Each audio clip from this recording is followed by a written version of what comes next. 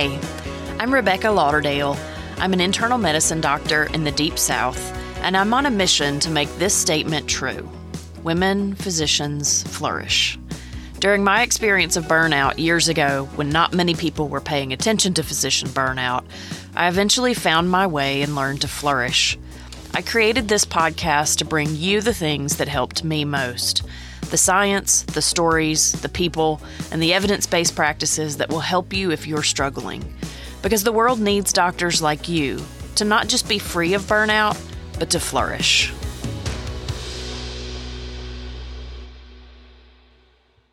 Hi, everybody. So glad that you're back. I want to say first, thank you so much for the feedback and the support. I've just been, my heart has been warmed by all of the people who have listened and where you're all from, just kind of scattered all over the country and the world. I hope that this is bringing some value to you and just better response than I could have hoped for. This week, the episode's going to be pretty short. I am getting ready to go on vacation, and my family thinks I'm packing. We're supposed to leave in about an hour, so I'm doing this quickly. But I just wanted to say hello and talk to you for just a bit this week, and then maybe you can go back and catch up on other episodes if you haven't listened to all of them.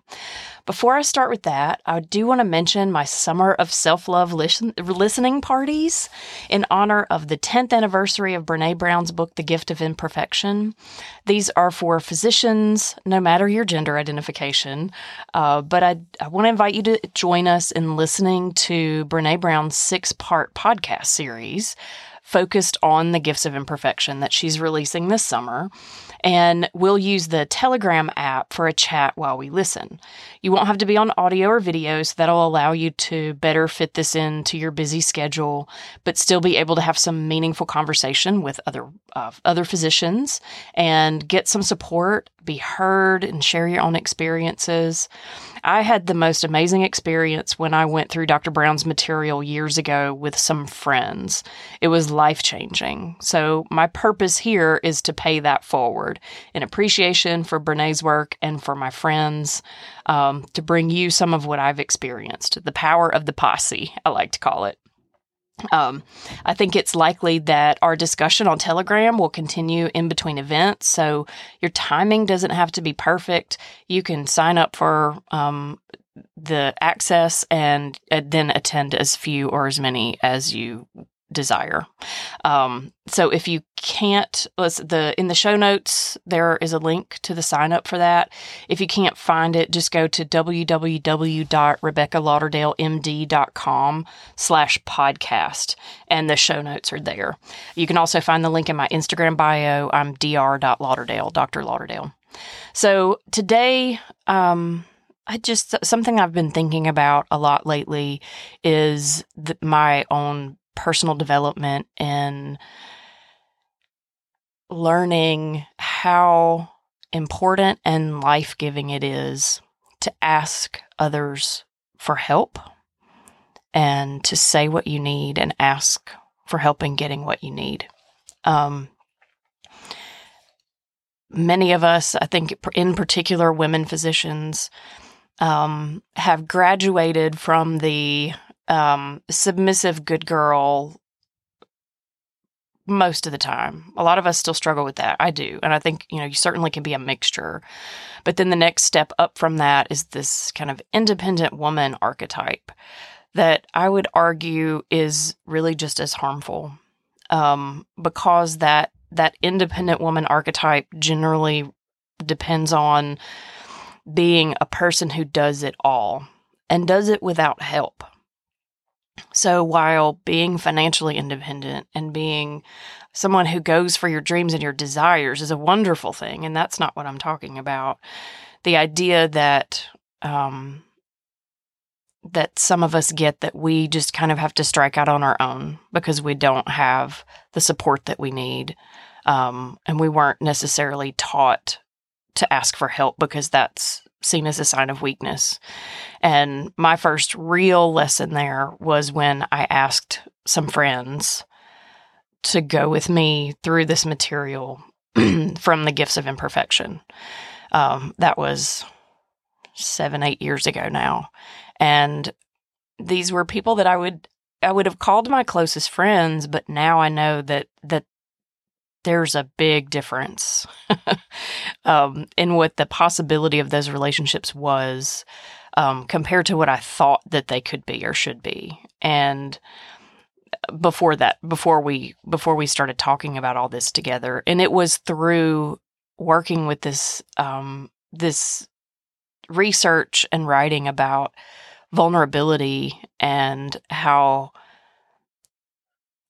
it is a basic fundamental skill. It is a prerequisite for innovation and creativity and happiness, wellness, and having the sense that you belong and that you're loved. If you aren't vulnerable, if you aren't honest about who you are and what you need, nobody ever knows who you are.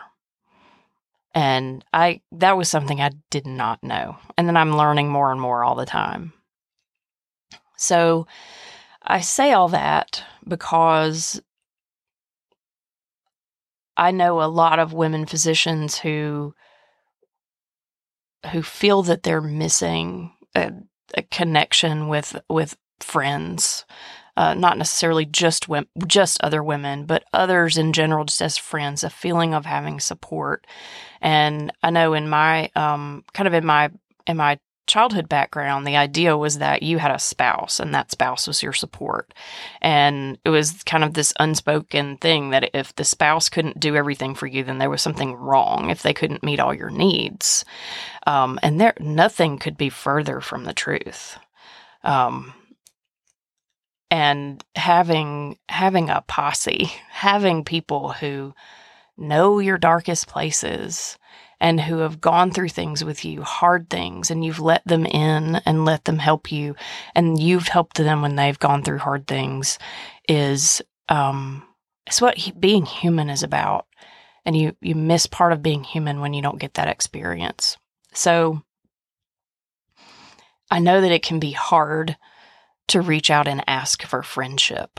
It's a vulnerable act. You put yourself in a position of being open to rejection.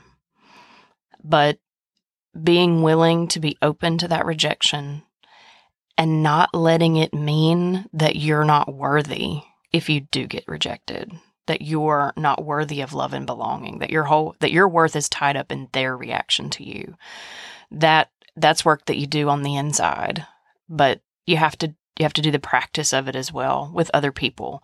These wounds that we get about vulnerability are social, and they get fixed socially. So I've just been thinking a lot about that, and I wanted to bring it up and just encourage you that if you don't feel that you have that sort of support, you can get it, but you have to work for it. You have to ask. And you can start small. I'm not advocating that you go and do something that's, incredibly vulnerable with people that you don't know. People should earn the right to hear your stories. But it takes work. It takes effort, and it's so totally worth it. And that's part of what I'm hoping to move forward, with this podcast and with the listening parties that I talked about, and wanting to provide opportunity for us to be vulnerable with each other, to learn from one another, and to invite people into roles in our lives that are different, that are more life-giving, and that can create possibilities for us better than what we thought we could before we even asked. That's another really wonderful concept that I learned from Kasia Urbaniak.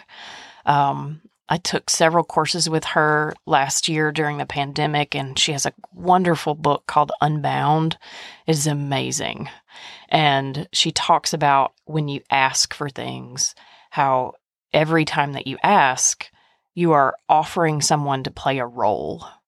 And the way that you ask and what you ask for can affect how they respond to you. And I mean, that's obvious. But if you think about it, if you are inviting someone to be your friend, that's a wonderful thing to be invited to do. That's like a sacred thing. And if they rebuff you, then you find someone who understands the sacredness. Also, if you ask, say something simple like, if you respond to someone who's done something wrong and you're asking them to correct it, the way that you ask them can invite them to be a dummy. You know, I mean, you can say, "Oh my God, how did you manage to screw this up? Fix this." And if they don't counter you, if they don't stand up to you and they just do it, that's who they think they are to you. And you can choose how you invite people into roles in your lives. And that is life-giving. Kassia also talks about having dreams and inviting people to be the army that helps you to build your dreams, and inviting people into your party and asking them to leave the war they're fighting and come and join your party by inviting them into roles. And that just makes me feel like happy and just excited to think about. So, in the context of this podcast and women physicians, I want to invite you to invite others into roles in your lives to support you and to provide support that is a major part of flourishing and well-being. And I want you to experience that. So I am going to go finish packing and loading up my swagger wagon for vacation, and I hope that you have a wonderful week. I will be back next week with a full episode and then a whole series of interview episodes each week with some badass women physicians. Oh, you guys are going to love this.